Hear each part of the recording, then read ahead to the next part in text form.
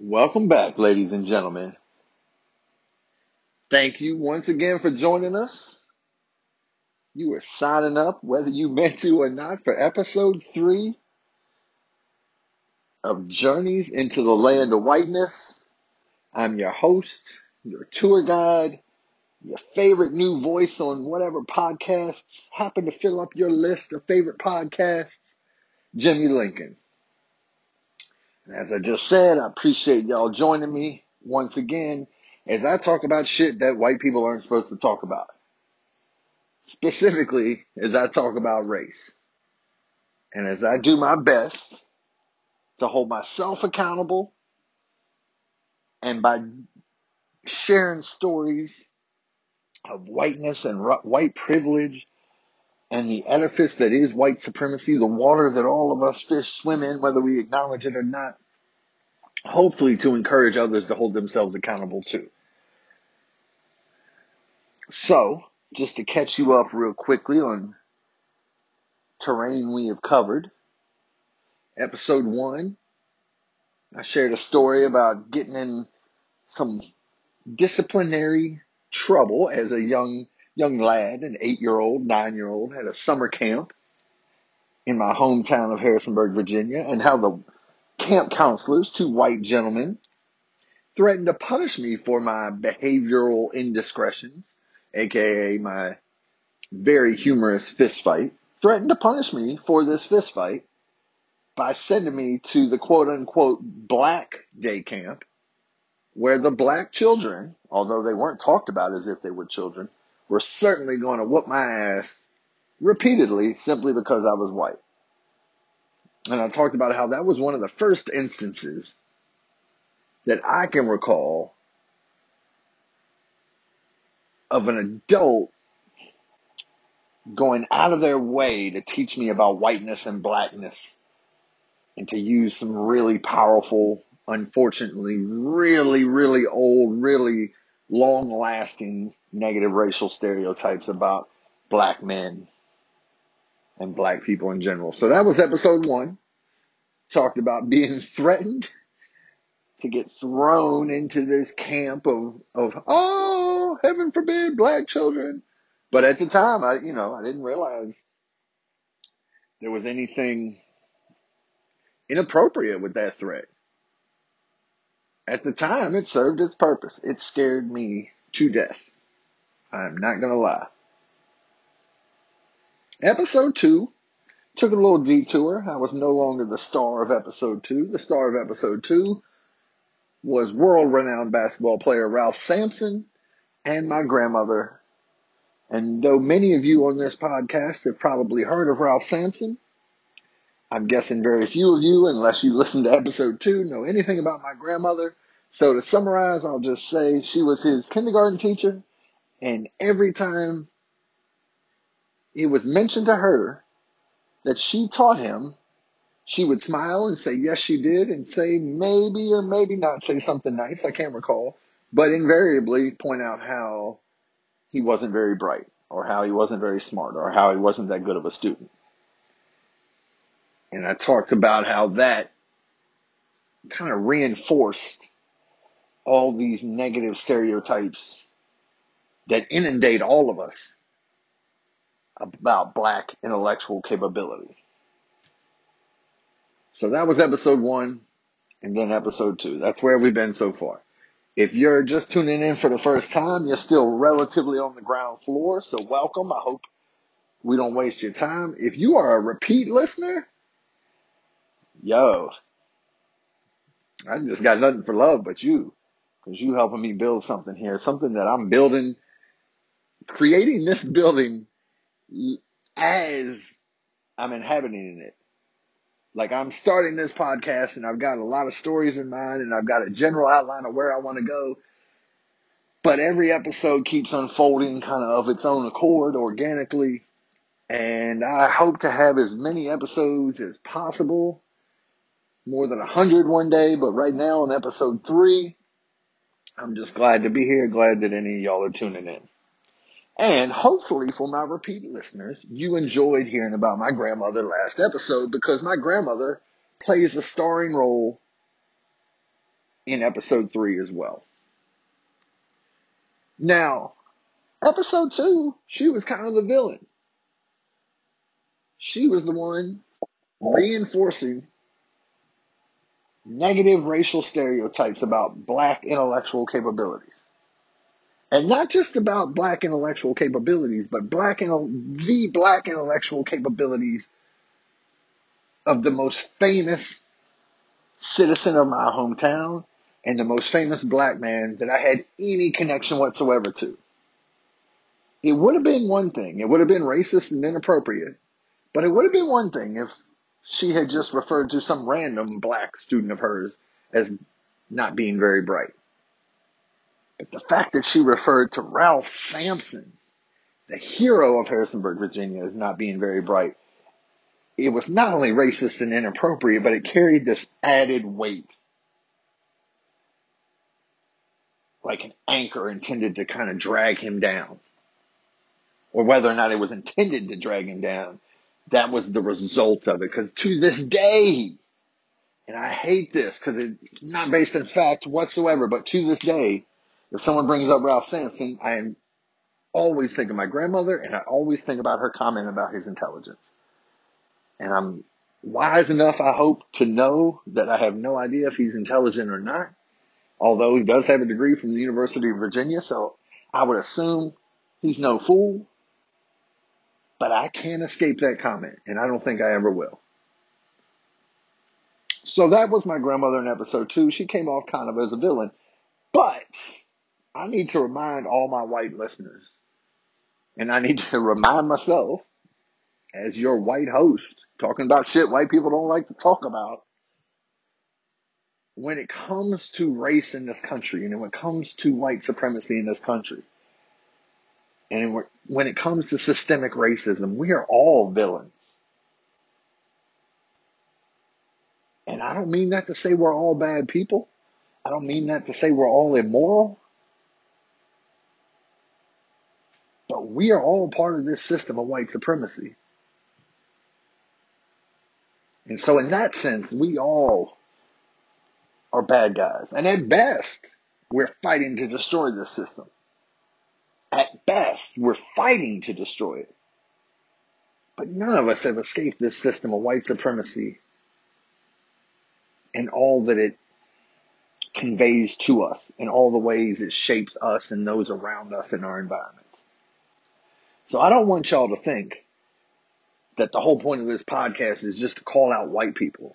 Although we're going to do a lot of that. It's to examine all the ways that one person has experienced whiteness over the course of their life. So hopefully, if anyone's getting called out in this podcast, hopefully it's me just as much as anybody else. Because that's not going to feel good, but it's what I have to do. It's not comfortable to call yourself out. It's not comfortable to call your family members out. It's not comfortable to be called out, especially for something like racism, right? And white supremacy. Lord, white people do not like that. Just mention the idea that they might inadvertently be doing something racist and they lose their shit. But it's what we got to do. Because this edifice of white supremacy, this self-perpetuating machine is not going to end of its own accord. It's only going to end if we join our Black and Latinx and Indigenous and other brothers and sisters, other non-white, that's such a bad phrase, non-white, right? Like that establishes whiteness as the norm. People of color is also a problematic phrase in my mind because it implies white people are somehow outside the spectrum. But so that all of our black and brown brothers and sisters, we need to stand with them to defeat this machine, this self-perpetuating machine of white supremacy. And we can only really be true allies, and we can only truly call ourselves anti-racist if we're being honest about whiteness and our implicit biases and our prejudices and the times that we have been racist, whether it was intentional or not. So that's my rejoinder to anybody who might be a little frustrated about my descriptions of my grandmother, specifically in my family, I think highly of my grandmother. I do. In fact, like I said in the last episode, by the time she passed away at the ripe old age of 97, I probably had more appreciation and respect for her than I ever had in my life. Because not only had she shown a willingness to be challenged on her views, but the more you get to know someone and the more you're an adult yourself and get to know older adults in your family, the more you can appreciate them for the complex individuals they are. And yeah, their flaws might come through more clearly the older you get. But I think you also, if you're willing to kind of look at people with open eyes and listen to them with open ears, you can begin to understand them and their flaws and their strengths as well. And that gives you a deeper appreciation. So even though my grandmother's going to star in this episode, she's not going to quite take the same villain turn. However, the story, like every story I'm going to tell you in this podcast, deals with race and whiteness and anti-blackness, unfortunately. Because in many ways, in a system of white supremacy, specifically in the one in the United States that I'm most familiar with, whiteness by definition implies a certain level of anti-blackness.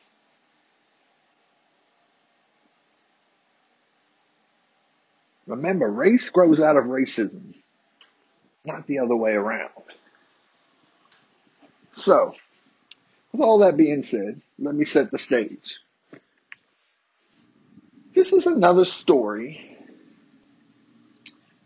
that's really a story about a story, or a story about an anecdote. And it's an anecdote that, just like my grandmother's comments about Ralph Sampson, it's an anecdote that I heard more than once over the course of my childhood and adolescence, and maybe even into my adulthood. I can't tell you how many times my grandmother shared this story, but I know it was multiple.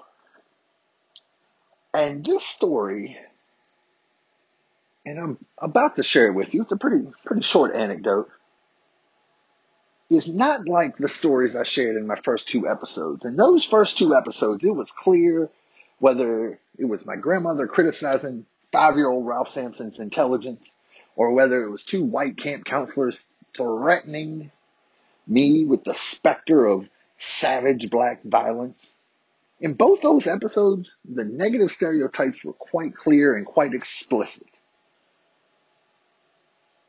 In this anecdote, there's definitely stereotypes and there's definitely norms and there's definitely socialization going on, but it's a lot more nuanced and layered. And so I'm going to share the anecdote and then kind of talk through these different layers, or where I see these different layers and how I see them connecting to other things in my life and in society in general. So this anecdote, pretty straightforward. I can't tell you, to be honest, in what context I've ever heard this anecdote. When you hear it, I don't know what necessarily led up to this anecdote. I guarantee you, because white families don't do this, or if they do it very rarely. I guarantee you this anecdote that my grandmother has shared with me and shared with other members of my family did not come up in the context of some wide-ranging discussion about race and whiteness and racism that my family was having. We just didn't talk about that stuff. Not much, anyway. And even when we did, it was in a very benign, seemingly positive way, such as, if people would just respect people as individuals, we wouldn't have any problems, or one of those kind of nonsensical phrases that white people throw out about race that lets them avoid grappling with the ways that they contribute to white supremacy and the ways they contribute to systemic racism. But even those conversations were few and far between. I'm guessing that when my grandmother told this anecdote, it was preceded maybe by other people in my family talking about their experiences as a teacher, especially their humorous experiences. I come from a family that is filled, and I'm very proud of this, filled with educators. Not only my grandmother, but my mother. I have an uncle. I have another uncle. I have an aunt. I have another aunt who worked in educational publishing for her entire life. Myself, I'm a teacher. I have a brother who's a teacher, another brother who's a counselor with adolescents and teenagers. So like education and working with people and taking that avocation seriously is in my blood and something I am proud of. So that's my guess as to how this conversation came up. Did I mention my mother? I just realized in that long list of people I might have left out my mother. Certainly hope I didn't leave her out, but if I did, it wasn't intentional. My mother also lifelong teacher herself.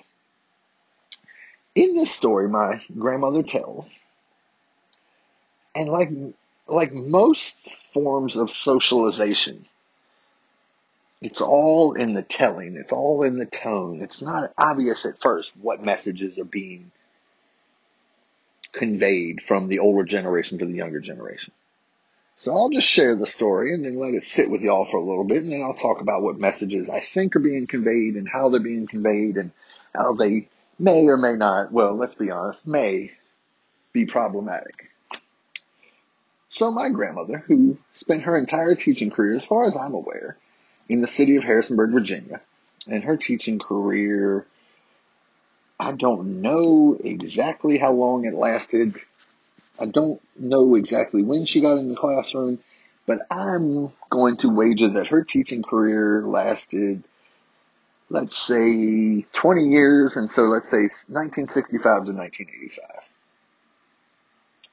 give or take a few years. By the time that I can remember, she was out of the classroom. So that, I feel like and I was born in 78, so by the time I was 7 or 8 years old, which would be right around 85, 86, she was out of the classroom. Anyway, my grandmother tells this story, and it takes place early in her teaching career, but not in the 60s. My guess is it takes place in the early 70s, when the schools across Virginia had finally been integrated. And for those of y'all who aren't hip to your dates and history, that's fine, not a judgment, but I need to remind you, because integration plays a role in this story, that the Supreme Court case that declared segregated schools to be unconstitutional was decided in 1954. However, throughout many southern states, integration wasn't fully carried out because the Supreme Court used the phrase in their majority ruling, with all deliberate speed. So they kind of gave localities and they gave states and they gave counties and they gave cities a loophole to kind of drag their feet in terms of how quickly they wanted to integrate their school systems, to the extent that in some counties in Virginia, and this is true probably in other states, but I haven't researched it recently, they just completely decided to shut down their public schools. Instead of even having to worry about integrate them with all deliberate speed, they just said, well, if we don't have public schools, then no one has to worry about integration. And the white kids went to private schools and the black children did not get educated. I believe there were some counties in Northern Virginia that did not have public school systems for 2 to 3 years during the late 60s, early 70s. Anyway, so my point is school integration, something that we celebrate in every American history classroom throughout America. Like Brown versus Board of Education, I guarantee, is in the curriculum of every state in America. We're not always honest about it. We treat it like this giant victory, and we don't talk about the massive resistance that occurred in southern states and in some cases mid-Atlantic and even northern states, the massive resistance to integration efforts. And how we certainly don't talk about how that resistance is ongoing and continuing. I mentioned it in previous episodes.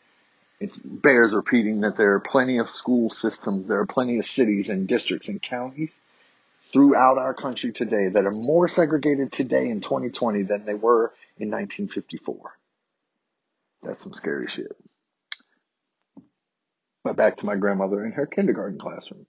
This story takes place sometime in the early 70s. From what I know, Harrisonburg City schools were not fully integrated till sometime in the late 60s. So at the time of this story, I doubt my grandmother had taught many black children. I think by the end of her career, that changes somewhat. Obviously, if you tuned into last episode or paid attention to my introduction tonight, you know she taught Ralph Sampson. Anyway, this story involves a new student, a young little black girl from Atlanta, if my memory serves me. I'm not 100% positive about that, and I wish my grandmother had told me her name because that would make it easier for me to remember, but the two young students in this story are nameless. And that's probably fair anyway because they were 5 or 6 at the time. Anyway, my grandmother tells this story about a time that there were two little girls at a table in her classroom. A young black girl who was new to her class and from Atlanta, and a young white student who was a local kid. The white kid was from Harrisonburg, had been in my grandmother's classroom all year. Young black girl from Atlanta had just transferred into my grandmother's classroom because ostensibly her family, I'm assuming, had just moved to Harrisonburg recently. I don't know how far into the school year this event took place, but just for argument's sake, let's say it's like February or something. And my grandmother tells this anecdote about how one day, after this young black girl had recently transferred into her class, she hears the young black girl, the new girl, and this little white girl talking as they're sitting at a table coloring. And the way my grandmother tells the story, it comes off pretty humorously. And anyone who's worked with children, I think you'll see the humor in this story. But it also is clear who my grandmother in this story identifies with and thinks is kind of correct.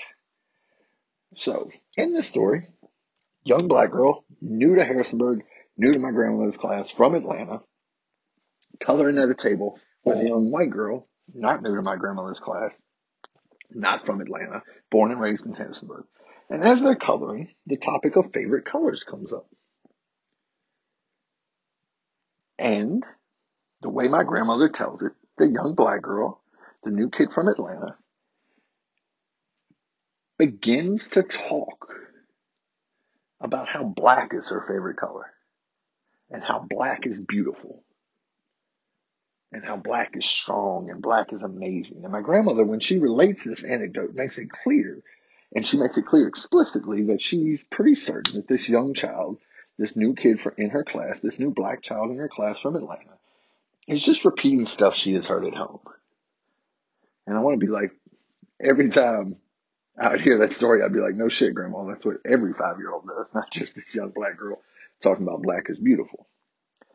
And in the telling, it's clear from the way my grandmother would tell this story, the young girl from Atlanta is talking as much about skin color, if not completely about skin color, as she is about crayons or colored pencils or markers. She is, in the most direct and maybe powerful way ever, showing love for herself and love for her family and love for people who look like her. Black is beautiful. Black is my favorite color. It reminds me somewhat of how Issa from Insecure, how Issa Rae from Insecure, I think she was at, I don't know if it was the Oscars, it must have been the Emmys, right?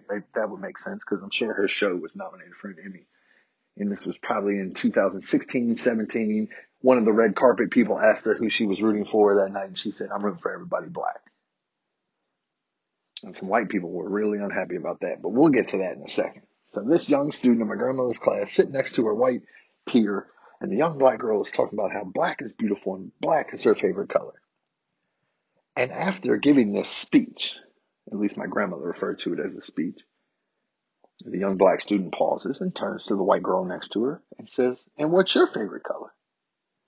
And my grandmother tells it as well. And she says the white girl paused as well and then responded, I think my favorite color is purple. At which point, the listener and my grandmother all laugh. And how funny kids can be, how naive kids can be, how innocent kids can be, all of that. And that's it. That's the anecdote. See, I told y'all my grandmother wasn't going to be super villain this episode. However, the more I think about this story, the more I realize there are still layers relating to whiteness and blackness and racism and how this whole system, this whole edifice I keep referring to, this whole structure of white supremacy works. So for one, the first layer that I think of when I think of this story is how my grandmother in her telling makes it very clear that the young black girl who is talking about black is beautiful is somehow talking out of turn, somehow introducing race into a conversation where race doesn't belong.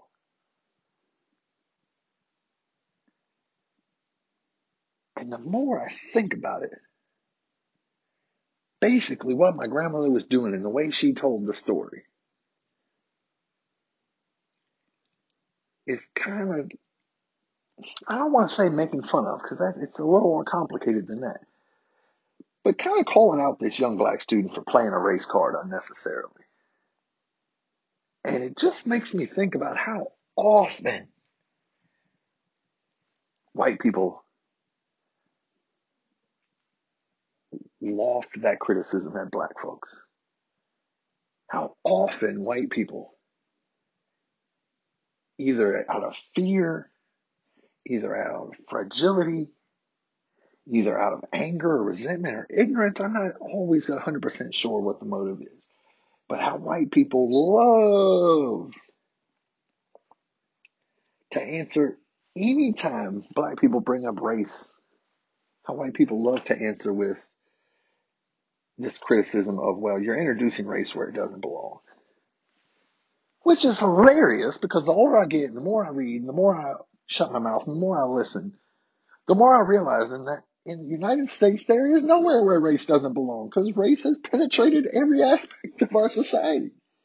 And there is nowhere where white supremacy doesn't need to be challenged because white supremacy has penetrated every aspect of our society. And you know who knows both of these facts and has known both of these facts for hundreds of years? Black people. So the idea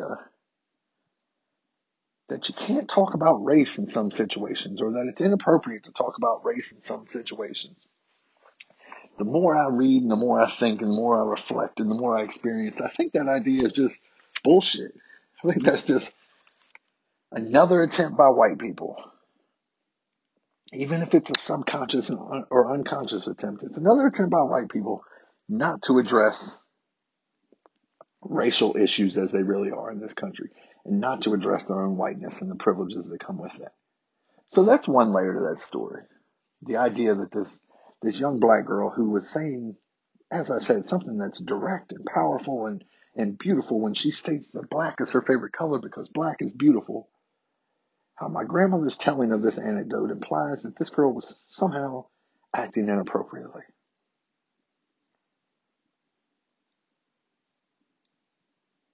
And you hear that also, a second layer, I guess, related a bit to this first layer, is this resistance you hear amongst many white people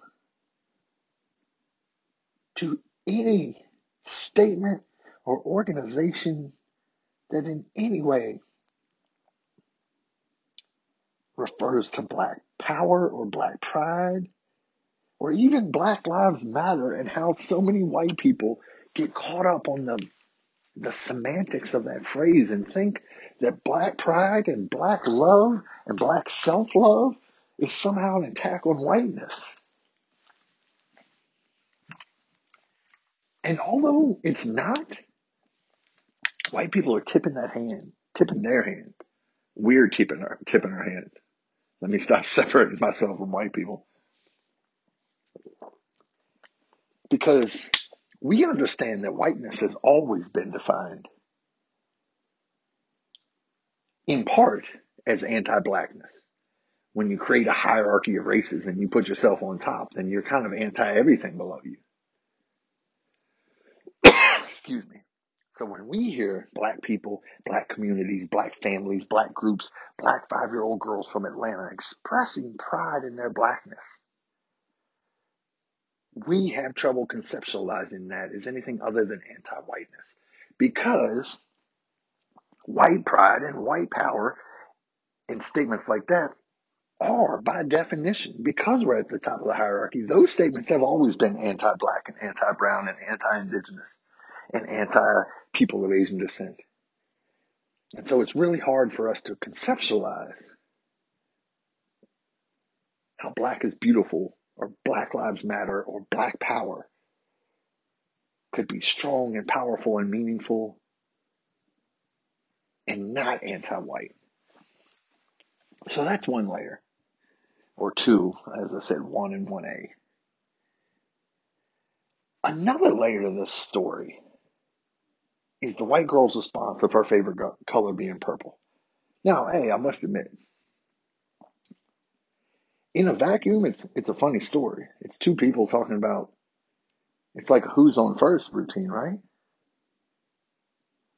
Two people talking, using words in the same language, but using them in such a different way that they're talking past each other instead of to each other. And what I think about too is this idea that this, and you see this amongst many white parents and many white families, even progressive white families, even white families and white parents who consider themselves allies, this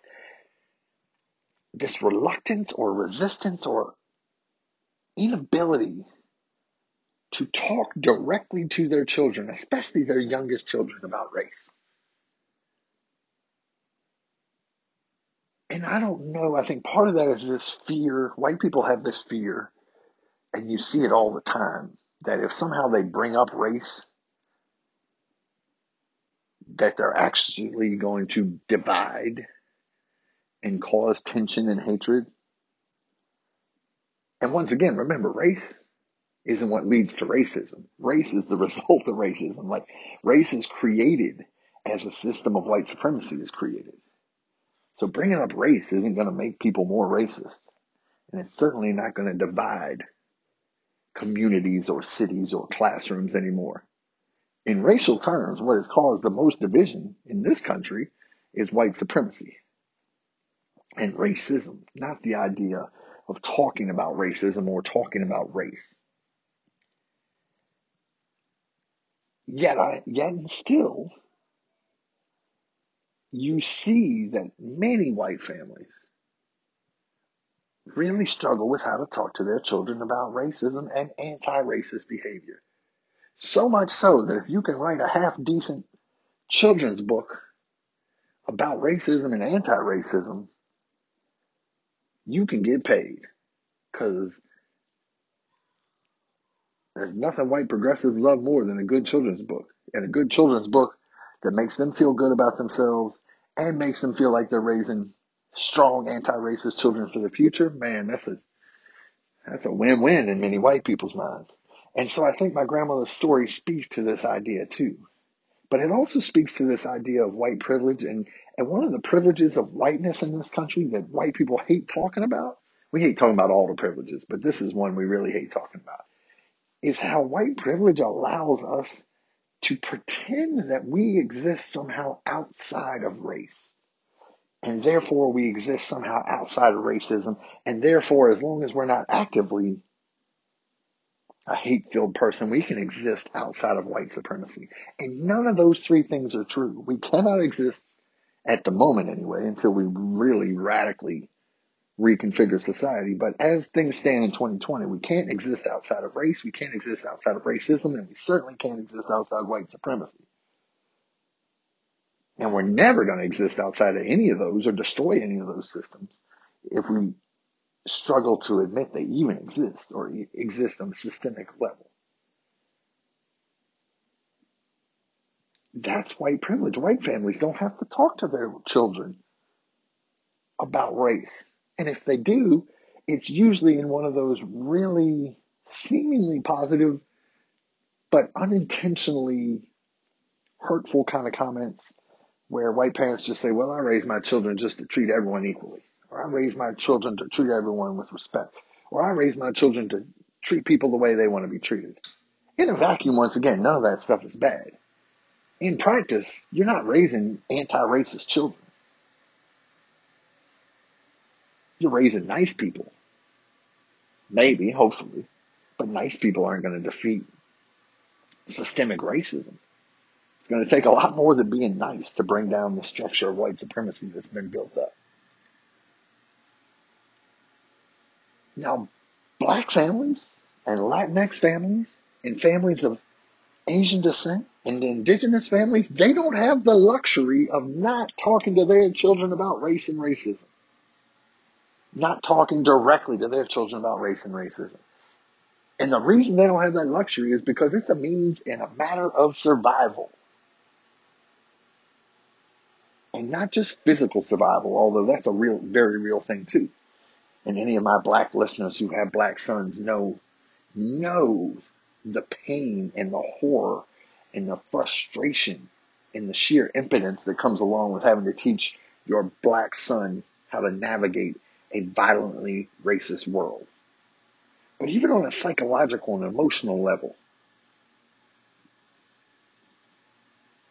anyone in America who's not white has to teach their children about race and racism as soon as they can, to give their children the strength and the tools to navigate a world dominated by white supremacy. And that young girl from Atlanta, her parents had, or whoever raised her, had done a great job. Because if you got a 5-year-old black girl in Harrisonburg, Virginia, surrounded by country white folks, and she's saying black is beautiful, that's an amazing amount of self-love that I wish my grandmother had encouraged. Now, I don't know what my grandmother, to be honest, said to this young girl, because the anecdote begins and ends with the white girl saying my favorite color is purple and everyone giggling. I have a feeling my grandmother didn't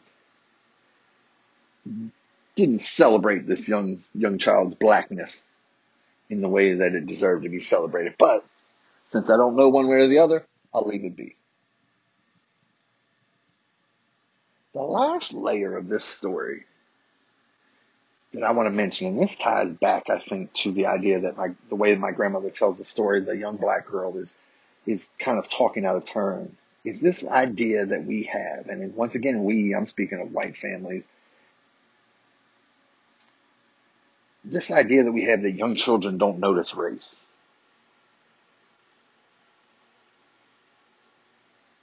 And perhaps there's something to that. If racism and white supremacy and race are things that have to be taught because they're social constructs, doesn't mean they're not real, but it doesn't mean they're natural and organic. It means society creates them. Then it would make sense that the longer someone is exposed to this teaching, to this socialization, aka the older they are, the more clearly they're going to understand all the unwritten rules that make up all these systems. And I think there is something to that. However, I also think that children are more aware of these systems going on, even at the age of 5 and 6, than we give them credit for. Now, as I mentioned, Black and Latinx and children of Asian descent and indigenous children have to be aware of these systems for their emotional and their psychological and, most tragically, their physical survival. But even white children, I think, and there's some new research in the last 5 or so years that keeps pushing back the age of when children become aware of race. But we somehow, and by we again, I think white people, want to pretend that children, especially our children, our biological children that we raise, that they're innocent of any racialized thinking. And that's just not the case. Not to mention, saying something like that also kind of smacks of that claim that white people like to make, that they don't see color. As if our eyes don't notice differences in melanin in people's skin. Fuck out of here with that shit, white people. Little kids see color. They know people look different. Now, I think there is an interesting conversation to have about what kind of meaning they attach to melanin or lack of melanin and how that meaning develops over time. In some ways, that's kind of the whole point of this podcast. But I guess my last point about this layered story that I'm trying to unlayer or unravel is that little children, even kindergarten age children, aren't fools. And so I think as a parent myself, as a teacher myself, and don't worry, my classroom experiences are coming up in future episodes. And most importantly, for this context, as a white person, if we're going to expect to raise anti-racist children, we've got to do more than just read a few fucking children's books. And we've got to do so much more than just to tell them not to judge people by the color of their skin, or to respect everyone, or to be kind. That shit is not good enough. We have got to teach them about race, racism, and most importantly, whiteness and white supremacy. Because if we don't do that, then we raise a bunch of little white kids that think racism is just a bunch of good old boys wearing white hoods and burning crosses. And while that is racism, that's not the racism that's destroying lives across this country. That the racism that the real enemy, the systemic racism that affects everything from where people live to where they go to school, to the jobs they have, to who they marry, to where they worship and how they worship, to whether or not they live after a chance encounter with a police officer, that racism is not going to be defeated if white families and white adults keep acting like that little 5-year-old girl in my grandmother's classroom talking about their favorite color is purple and how they don't even think about race and see race. Because that's kind of the final coda to all this.